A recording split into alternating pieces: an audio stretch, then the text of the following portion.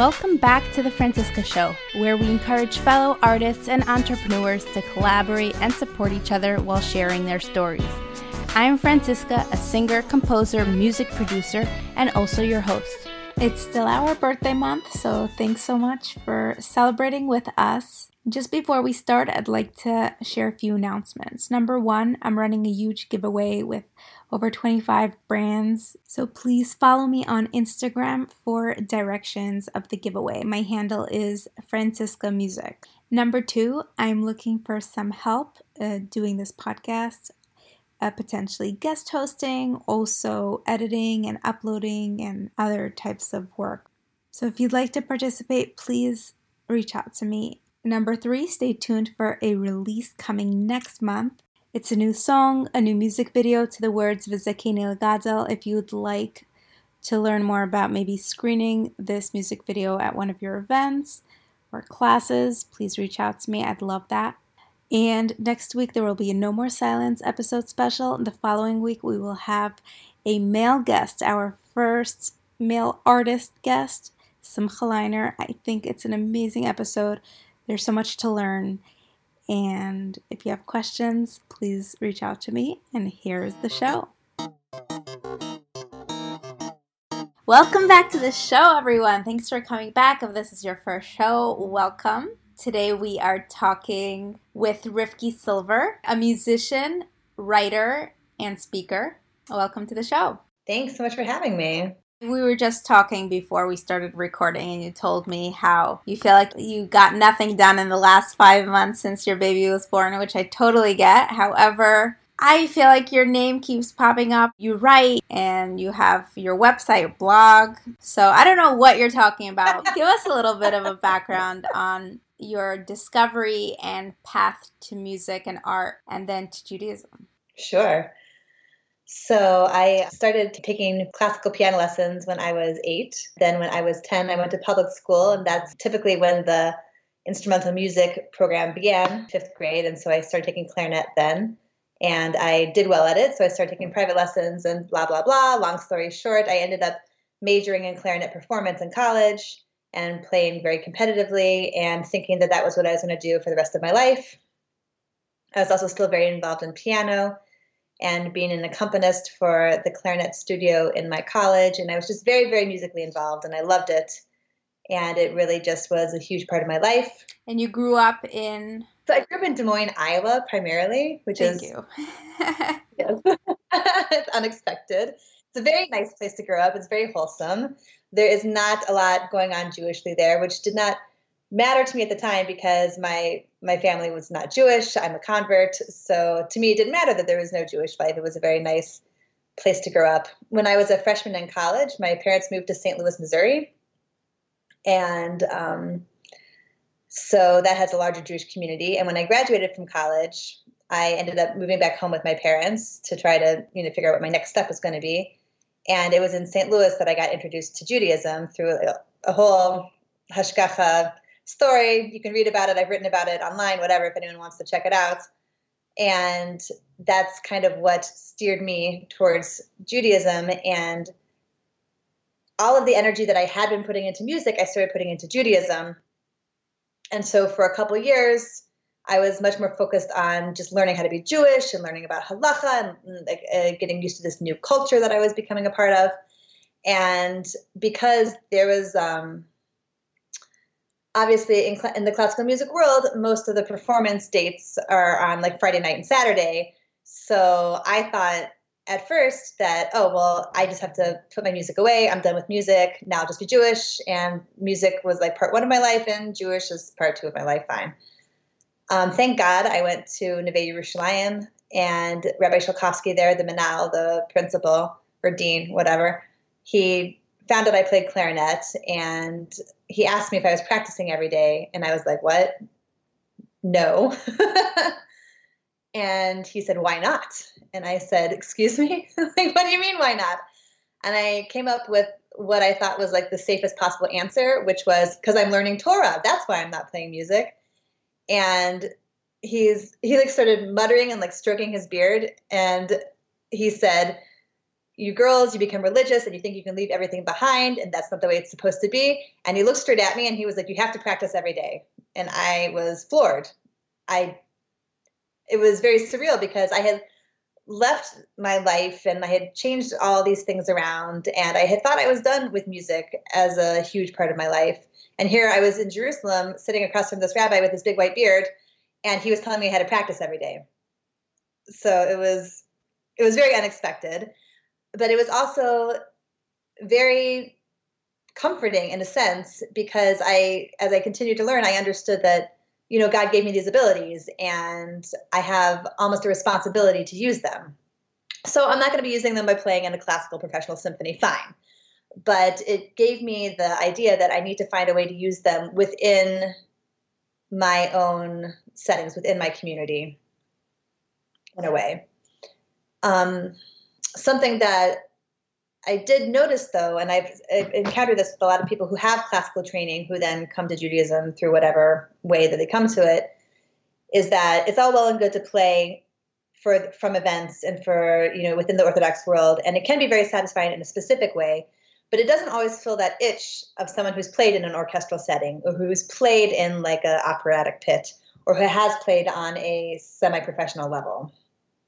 So I feel like for the past 10 to 15 years of my life, I've been kind of like chasing that elusive goal of finding that perfect balance of getting the like intellectual and technical satisfaction of playing something which is on the level of a classical professional piece, but still staying in the like environment and the atmosphere that I appreciate in the Orthodox world, which is, I feel I've come to appreciate how wholesome it is. There's not the backstabbing and competitiveness that I experienced in the classical world. And there's a more healthy kind of balance of understanding that, like, I have this ability, thank God, but it's really from God, as opposed to like kind of, the potential for a raging ego in a world where God is not in the picture. Does that make sense? For sure, 100%. And there's so many things that you brought up that I want to touch upon. So let's just stop you here. Sure. Number one, I think you're our first convert on the show. We definitely have a lot of Baalei Tshuva. And from birth, we try to be as diversified as possible. However, now that I'm thinking about it, because we do talk about, coming from the professional world and having the exposure to that real professional. Forget about the professional, just the high that comes from such recognition that really does not exist in the frum community. Absolutely. Yeah, so I'll just make one point. One thing is, when you're a Baalei Tshuva, I'm assuming, yes, part one of your life was music or dance or whatever it was, and then you transition to part two of your life, but you're never expected to fully reject your past. That's not part of the process of a convert. So for you, when you said that was part one, part two, that was much more of a mechanism, or it was a very conscious part of your life. It's something that you actually had to do in a very, very defined way. Exactly. There's like a point. I was not Jewish, and then I was Jewish. It's a very clear line. Yes, and you have rabbis, and there is this defined formula of how to become Jewish, and part of that is literally rejecting the people who gave birth to you and raised you. But not rejecting, obviously, I'm sure having a relationship with them is a Jewish thing, but they biologically are not considered your parents anymore, which is an extremely difficult concept for many, definitely for me. It almost seems not humane, but it makes sense if you want to continue the Jewish line or become of it. There needs to be that official transition. Yeah. So for you, it was straight up, everything I did in that life, there's no room for it because I had to actively reject all of it. It had to stay in the past, which for Baalei Tshuva, it's something that maybe is something between the lines or expected. It's not something that outlined as everything you did is not kosher anymore. For many Baalei Tshuva out there, is still, they become frum, and we've talked about this a lot, and they think you're not allowed to open up your mouth and sing, and they don't know how much you are allowed to do, which I'm hoping with this podcast, we're raising more awareness. It's fantastic that you're bringing so much awareness to it. It's so great. Thank you. Yeah, it's so important.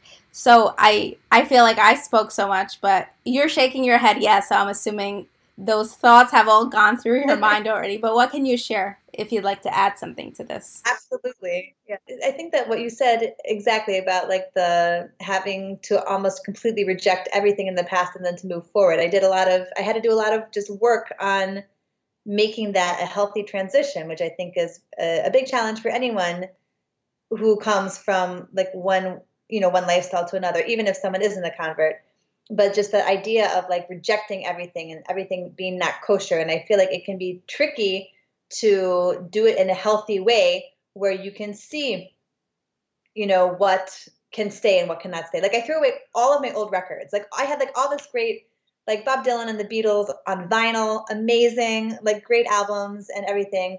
And I was like, oh, it's treif. Everything's not kosher. And I got rid of it all without understanding that like I didn't have to take like the most extreme right-wing position to be a good Jew, and it took me years to kind of find a balance. I even had someone tell me once that like there was an opinion that people shouldn't listen to certain classical music because like the kavanos of the people writing it wasn't. And I was like, no, I just reject that out of hand. Like I can't, that's too much for me. It took me I would say probably at least 7 years before really being able to say that my past was my past, sure, but it also informs who I am today.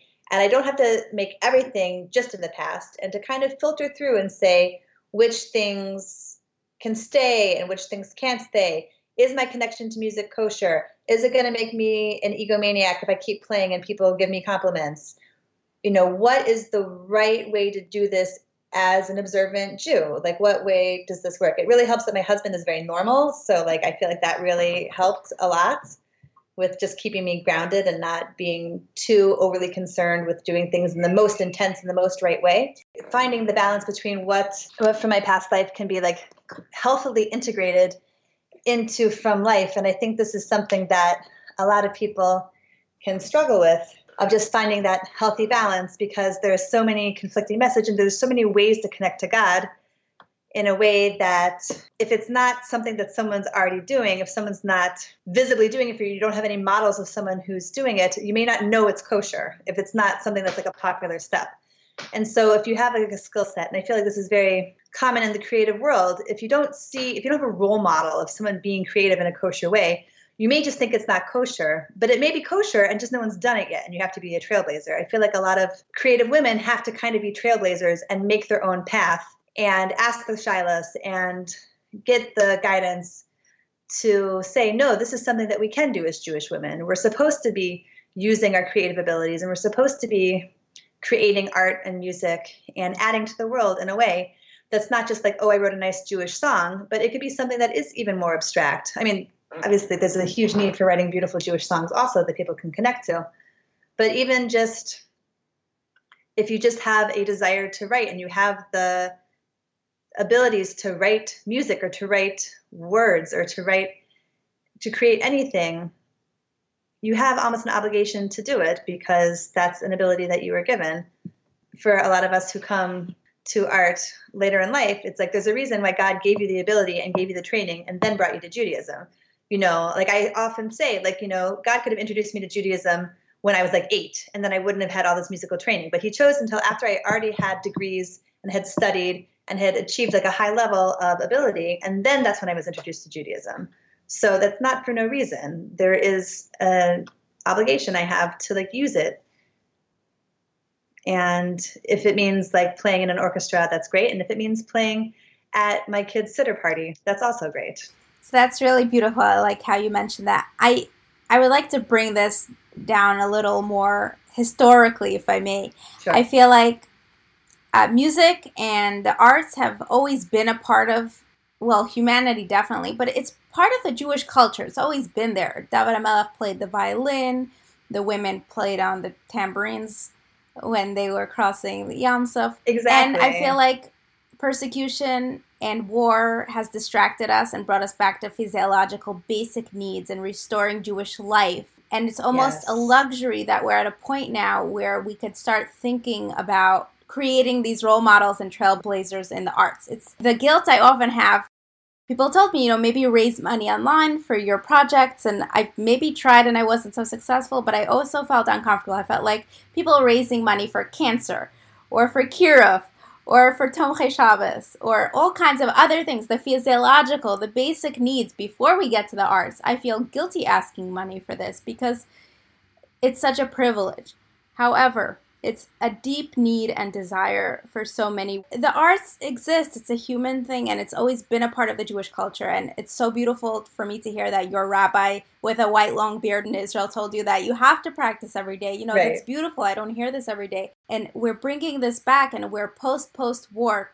We are bringing this back to the Jewish culture because it always existed here. And I love how you said that God introduced Judaism to you later on for a reason, and you have your abilities that is your responsibility and obligation and privilege to share with the Jewish community. One more point I'd like to make, just because you brought up so many beautiful things. You said that the competitiveness that you spoke of in the mainstream world, in the music world, is not the same here, obviously. And I would definitely show it, where there's level, there's competition. I mean, if there's a very competitive field, then yeah. For sure. But I was nervous when I was starting to get into this that there would be a lot more competition.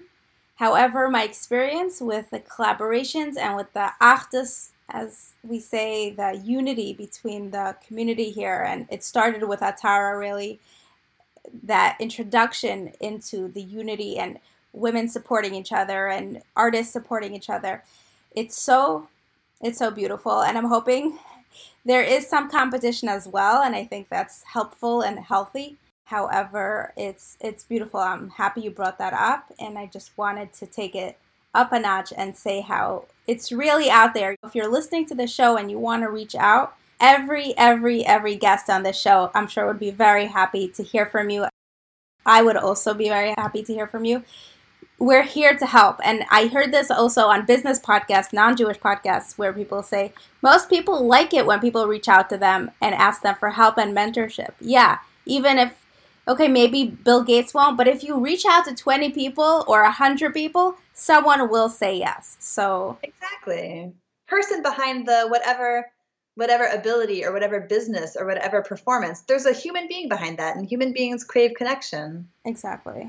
It doesn't mean you're going to be best friends, but it's nice to connect to someone else. Absolutely. And it's always nice to get feedback. I love getting feedback on anything, on a performance or on a piece I write or whatever. It's just nice to get feedback, because sometimes you put art out there and you just feel like it's just like, woo, going into the world and goodbye. You don't even know like what's going to happen with it, or if anyone even notices it, or if anyone even likes it. And it's always nice to get feedback. Yeah. I have that with the podcast. I have no idea I was listening, and then randomly somebody at Shul says, oh, that podcast really was amazing. I'm like, oh, I never knew you knew who I was in Shul. Here you are, you listen to my podcast. Thank you for coming over. I appreciate it. I really do. So now that we got all that fun stuff through, what do you actually do day to day with your art? I know right now things have shifted for you in the past several months. That does not exclude or somehow write off your entire. I know, it's so funny how like it can feel like, when you're in the middle of a phase, like, having a baby or getting ready for Pesach or whatever it is that like can be very like all consuming. It's funny how like I can get into this mode where like I forget like I ever accomplished anything, and I just feel like this one day is like the complete definition of all of my everything. It's funny. I have to remember to see the big picture also. So thank you for also reminding me of that. So my day-to-day is I stay home. I'm a stay-at-home mom, as they say it. And I do a lot of freelancing work depending on how much time I have. I play piano for the day schools here in Cleveland. I'm based in Cleveland. And so I do that. I do freelance writing when I'm able to. And I've written for a number of Jewish sites. That's nice. How did I even start writing? Because when I started a family, thank God, my oldest is 10. And I quickly discovered that I can't really practice when the baby is sleeping, but I can write when the baby is sleeping. So that's kind of how that started. And when my kids were younger, I was able to kind of like practice around them, and I still taught music lessons, and I tried to perform like at least 2 or 3 times a year, something big, something small, depending on what opportunities come up. And I've been in, I know that you had Rivki Koval on your podcast a while back. So she was in a band. We were in the same band together here in Cleveland. So that was fun. And I've played in like local community orchestras. Basically, I am always kind of like on the lookout for whatever can fill my musical needs and also still let me do what I need to do for my family. So that can be really amazing and also kind of really frustrating, because I would love to be doing it professionally and to do it more, but I have, thank God, 5 kids, and the oldest is only 10. So I'm required quite a lot at home still. And I like the home stuff. I like doing the domestic stuff, but I found like the window of amount of time that I can really do my projects is shrinking. I used to like make videos, and I used to do more with like writing actual music. And for the past, like I would say 2 or 3 years, I've noticed that I have to be much more disciplined with actually scheduling the time in and then actually doing it. I don't know about you, but I feel like sometimes if I don't have an actual performance date on my calendar, then I don't necessarily put the time in for the creativity. So I've been experimenting with different things like, just write a song for 20 minutes. And then if I do that successfully, like for 3 weeks in a row, then I get myself like an ice cream shake or something. You know what you should try? Collabing. Try to get somebody else invested in your project, and then you're accountable to someone and you have a deadline, or just working with someone makes you have to finish it. That's why I like that. I put out a collab with Dvora Schwartz. It took us a few weeks of planning, 1 week of execution. My projects I work on by myself. If there wasn't Yom Tovim that I felt like that's my deadline to release for that time of year, I don't think things would get done. So maybe try that. I will. It's funny that you mentioned that, because I actually have a friend who also used to be in the band, and we're being accountability buddies, because she's got a project she wants to work on, and I've got a project I want to work on. I want to write some more original pieces for clarinet and record them. And so that's kind of the goal that's on my... But if you're invested in the same project, that raises your chances at completion much higher. Yes, exactly. I have a performance, God willing, scheduled for Hanukkah time with this friend. So we're going to do a nice collaboration. So that's exciting. And then I did a variety show in my house 7 or 8 months ago. I just had like a little variety show in my house where I had some... like 5 performers, like 2 writers, an artist, and then I performed some music, and then a couple of friends of mine performed some music. And it was really nice and intimate and small in my house. Like, I don't know, 30 people came maybe, and it was like suggested donations. And one of my friends whose husband cooks made the food. And it was just a nice kind of informal, low-key performance setting that ladies in the community came out to. And I felt like it served like a nice need there. It wasn't like a huge concert that you had to drive 20 minutes and find parking and then do that whole thing. But it was something that was just in the neighborhood and accessible to people on a way that a larger, longer performance wouldn't be. So I also have, I'm hoping when she gets a little bit bigger that I can also do 1 or 2 of those a year, just to give other people in the community also a chance to perform. Because being in Cleveland, which is an amazing community, and I really like Cleveland, so I want to give Cleveland a shout out there, but it's not by the coast. It's not by the coast at all. We're like quite a ways away from New York or Philly or any of the East Coast cities where you can get together, I think, a little bit more easily with a larger scene and more performers. Like here in Cleveland, we have to just kind of like make our own opportunities a little bit more, which can be a bit on the challenging side, but it can also be very rewarding when it actually does work out. Right, for sure. Because on one hand, you think about it, there's nothing to do, or there are no events and there are no opportunities. But then when you have to go out somewhere, you're like, I'm tired. I don't want to get dressed. And then you feel bad recruiting women for other events, because every night, once it's dinner season, forget it. You're going out all the time. And it does get tiring. It's true. Yes. Okay, so I want to talk about your writing a little bit. And I just want you to know my reflections on our conversation. You tend to start the conversation with saying, not doing anything so much. What I'm doing is not so great, or not so much, or not anymore. And then you talk, and then you're like, no, you're actually doing that and that and that. But if you package it from the beginning, it might make you feel better about all the stuff you're doing. Because we're so hard on ourselves. That's really true. And I spend a lot of time repackaging my thoughts because I am happy. But once those negative thoughts start coming in, if I don't repackage them into, but hey, look at all the stuff that is happening and I am doing, and the positive and the positive and the positive, and it's like the negative is like 20 minutes out of my morning, and somehow I'm letting it dominate the entire day or the entire week. That's not fair. I mean, who does that to themselves except for us? Right. But I mean, call it Jewish women, add mother, add artist, like you're done. I think we have such high expectations for ourselves sometimes. It's like we do, especially if you're exposed to a mainstream world where classical musicians spend 8 hours a day at least practicing. What do you mean yontif? 3-day yontif? Like, exactly. That doesn't exist. Exactly. Yeah. So tell me about your writing. I just want to give a little prereq here. Recently, a few months ago, you just did 10 women you should follow, or was that so?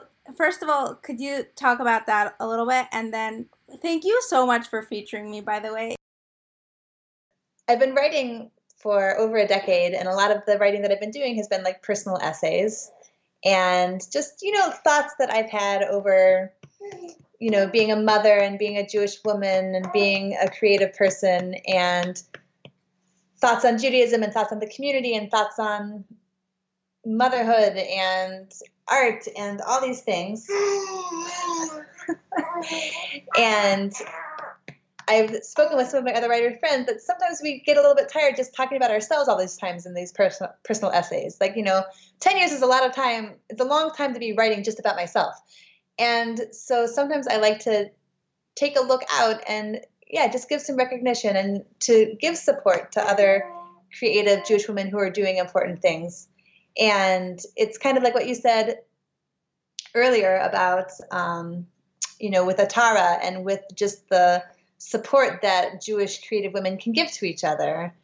And I feel like there's not such a large number of us. And so it's nice to give the support and to give the recognition and to shine the light outward a little bit and not always inward. And so that's one of the reasons why I decided to make that list.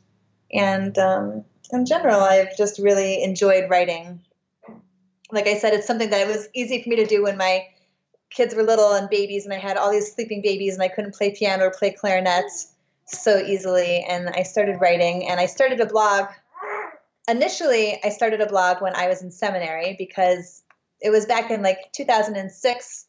And at the time, I had a lot of friends who were traveling abroad, and they would always send these emails out with like all these really interesting details of what they were doing. And I would always delete the email without reading it and then feel a crushing amount of guilt for not reading this email that my friend had taken the time to send me, but I just didn't have time for it. Or whatever, I wasn't prioritizing it. And so what I decided to do was I decided to start a blog. And then if anyone wanted to see what I was up to, they could come to my blog. They wouldn't have to feel guilty if they didn't read it. But if they were curious, they could come see it. And that would be that. And then when I got married, I changed the name of the blog and I continued it on as just a way to keep in touch with people who are far away from me and out of town, because I moved to Memphis when we first got married. That's where we started off. And, I didn't know anyone there. None of my friends were in Memphis. And so it was just a way of keeping in touch. And then eventually I noticed that people who I didn't know were also reading my thoughts. And I was like, oh, that's interesting. And it morphed into this whole thing where it was really a platform for me to explore all these different issues in Judaism and different issues that I was experiencing and different issues that the community was experiencing. And I wrote for Havria for a few years. I was a contributing editor there for a little while. And I had a lot of hakaras hatov to them because I was able to explore a lot of issues that not only had been bothering me, but bothered a lot of other people. And I feel like writing is an incredible platform to it's like free therapy is basically what it is. It's like going to therapy, but... What are your top issues that you like talking about or discussing? I think Jewish thought, and then also motherhood stuff, like stuff about work-life balance as a mother and as a Jewish mother, and then just different either holidays in Judaism or like communal things. Like I wrote a piece once, it was one of my favorite pieces I ever wrote. It's called, Are You Being Frum or Are You Being a Shmata? Because sometimes we can think that we're supposed to be doing chesed for other people and we're always supposed to say yes to volunteering for organizations, and we're also always supposed to say yes to making a meal for someone, and we're always supposed to say yes to all of these things. And we can end up so run down, and we can end up not setting healthy boundaries for ourselves. And I think it's important 100% to do chesed in the community and to be involved and to look outside yourself and to give to other people. I think that's a very helpful thing. But I think also we should remember that we have to take care of ourselves first. You know, the whole thing, you have to fill your own cup before you can fill someone else's cup. If you're on the airplane, you put your own oxygen mask on first before putting someone else's oxygen mask on. And I found a lot of people I knew were just feeling really, really burnt out, and also kind of like letting people walk all over them because, you know, we're supposed to give the benefit of the doubt, of course, to people. But one of my Rebbitzins told me once, but you're not supposed to turn yourself into a pretzel. If someone's kind of being a jerk, well, they might just be a jerk. And you don't have to always give someone the benefit of the doubt if they're not behaving nicely. And there is a thing that, you know, if someone does an established behavior, then you can assume that that's going to be their behavior. And so it was important for me to write about just making sure that we're not letting our good intentions and the beautiful parts of our religion kind of make things inadvertently worse for us. So like that's an example of something that I would write about, like kind of like issues that I myself had worked through that I would be hopeful that would maybe help someone else also if they were going through a similar thing. Yeah, definitely. So what's next for you? I feel like you're not done. You have ideas. You have your, you know, my oldest is 10, but when, you know, my kids are a certain age, you have certain ideas and vision for their... I have so many ideas. I have all the ideas. So tell us some of the things, just so you could be a little bit accountable for when you listen back in a couple of years. Perfect. Something I would like to do, something that's on my bucket list. I'm turning 40 next year, so it's on my bucket list of things to do before I turn 40. Although I'm not sure if I'll be able to, whatever. It's on my bucket list, and I want to make a CD of just original clarinet music. I have already 3 songs that I've written and have recorded, though I would like to re-record them, of just like original music for clarinet and piano and percussion. And so I want to finish that and put that out. So I need to write a few more songs, which I really, really enjoy. And I get a lot of chiyas from that. And I would also like to put together a show that I could actually go and just perform. You know, I would like to find some other musicians to collaborate with regularly. I have some musicians that I do collaborate with from time to time, and I always appreciate playing with them. But I'd like to do something a little bit more kavua, a little bit more regular. And I'd like to continue writing for bigger places. I'd like to do a memoir. You see what I mean? I have all these ideas. The big ideas don't happen, you know, not overnight, but they don't happen like you schedule it for a certain date and then this happens. It's like, okay, this is a project. I almost look at it, and I've reframed what I do more as academia, because it's like a lifetime of working on something, and you hit certain marks at certain point, but it's not like you exit a startup or you go public with your company. Right. It's nothing like that. So I would consider myself an academia in terms of the lifestyle. I love that. It's a lot of validation, even though I don't consider myself an academic. But I can see how it's similar to like doing a dissertation or writing a research paper or something like that. Yeah. Yes. You're working on something over a long period of time that takes a lot of emotional energy, and you can't just do it overnight. It's something that it's a process. Exactly. And we didn't speak about the speaking part. What do you speak about, and where do you go around speaking? So this is something that it's been so interesting because I had no intention of starting to do this. It just kind of started happening, and so I'm rolling with it. I was invited to speak at a local high school a few years ago for Shavuos because of my story and my background. They asked if I would feel comfortable speaking about, how I came to Judaism, why I found it intriguing. It was for Shavuos, which is, of course, the time of year when we often think about converts. It's like, woo, so interesting. So I said, okay, I'll try it, whatever. And I tried it, and thank God I got a lot of really good feedback. They said the girls were really interested. Fine. So I spoke again for Beis Yaakov Convention when it was here. And I had spoken a couple of times. And then one of my friends asked me if I would write a piece for Jew in the City. And I wrote that piece about, how I found Judaism. And a big part of how I started learning about Judaism was I was reading articles on H.com. A lot of H.com articles. I found them very helpful.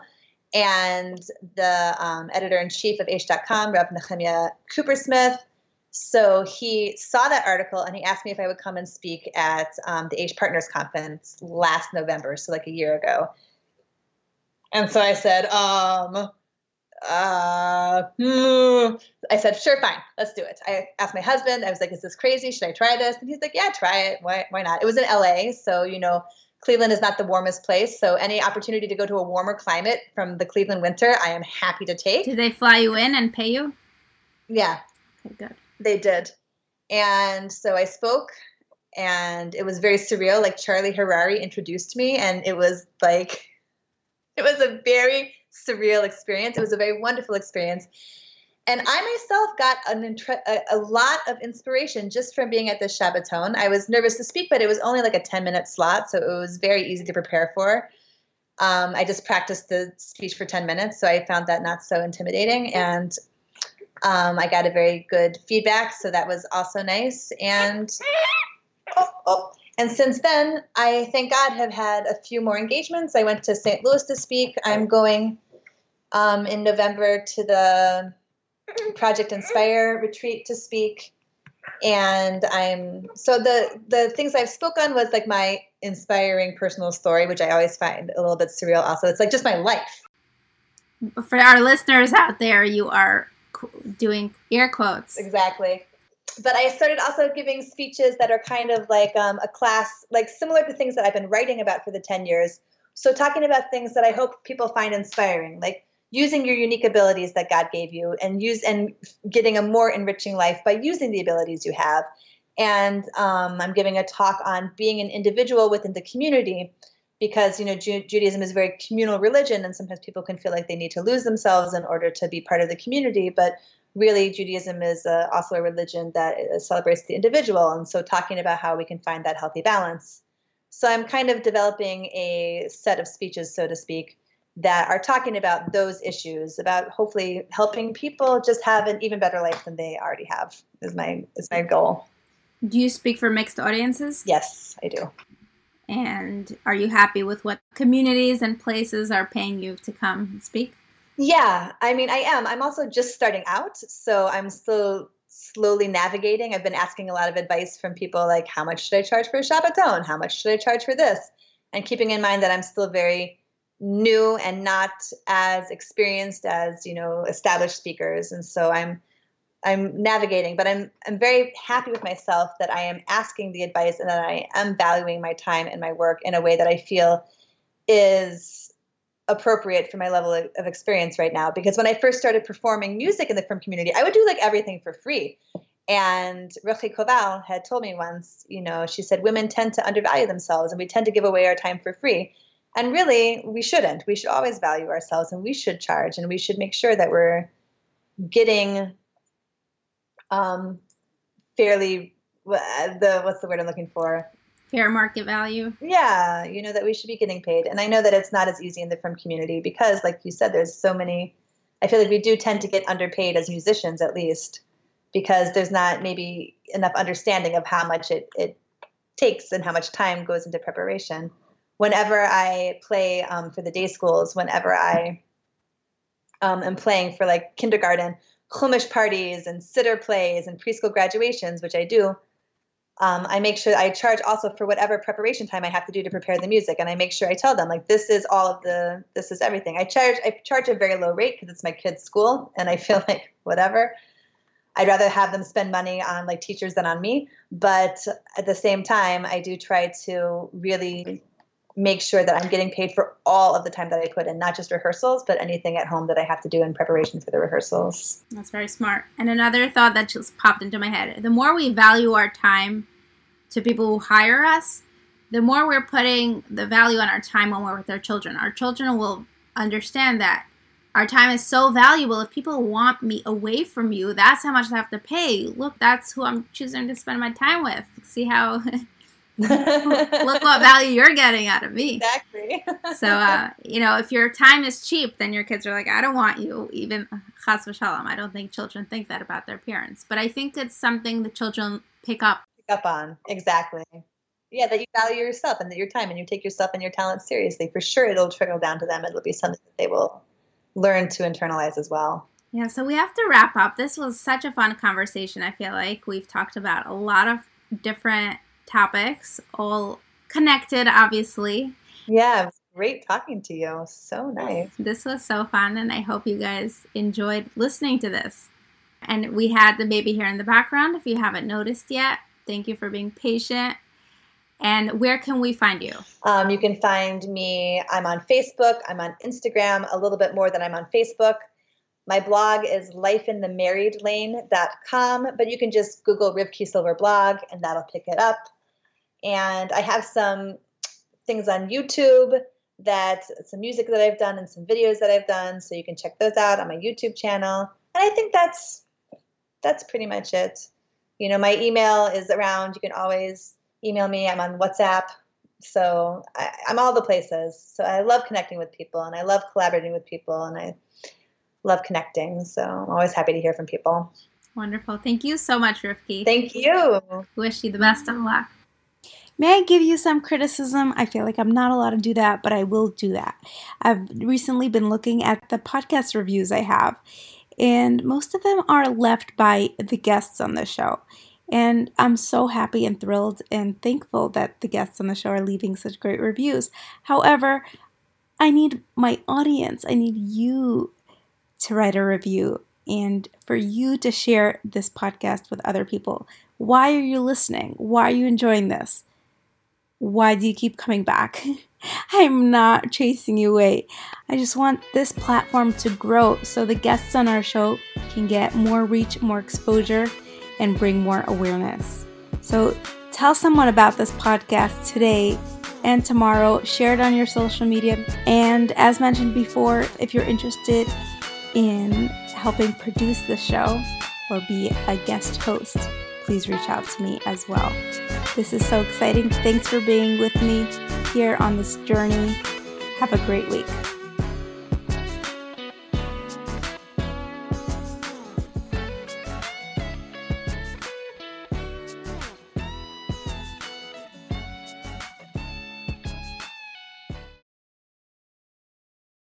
If you own a vehicle with less than 200,000 miles and have an auto warranty about to expire or no warranty coverage at all, listen up. CarShield has a low-cost month-to-month vehicle protection plan that covers more parts than ever. Visit carshield.com/audio to find out how you could pay almost nothing for covered auto repairs. Drivers who activate this vehicle protection today will also receive free roadside assistance, free towing, and car rental options at no additional cost. Get your free quote today at carshield.com/audio. That's carshield.com/audio.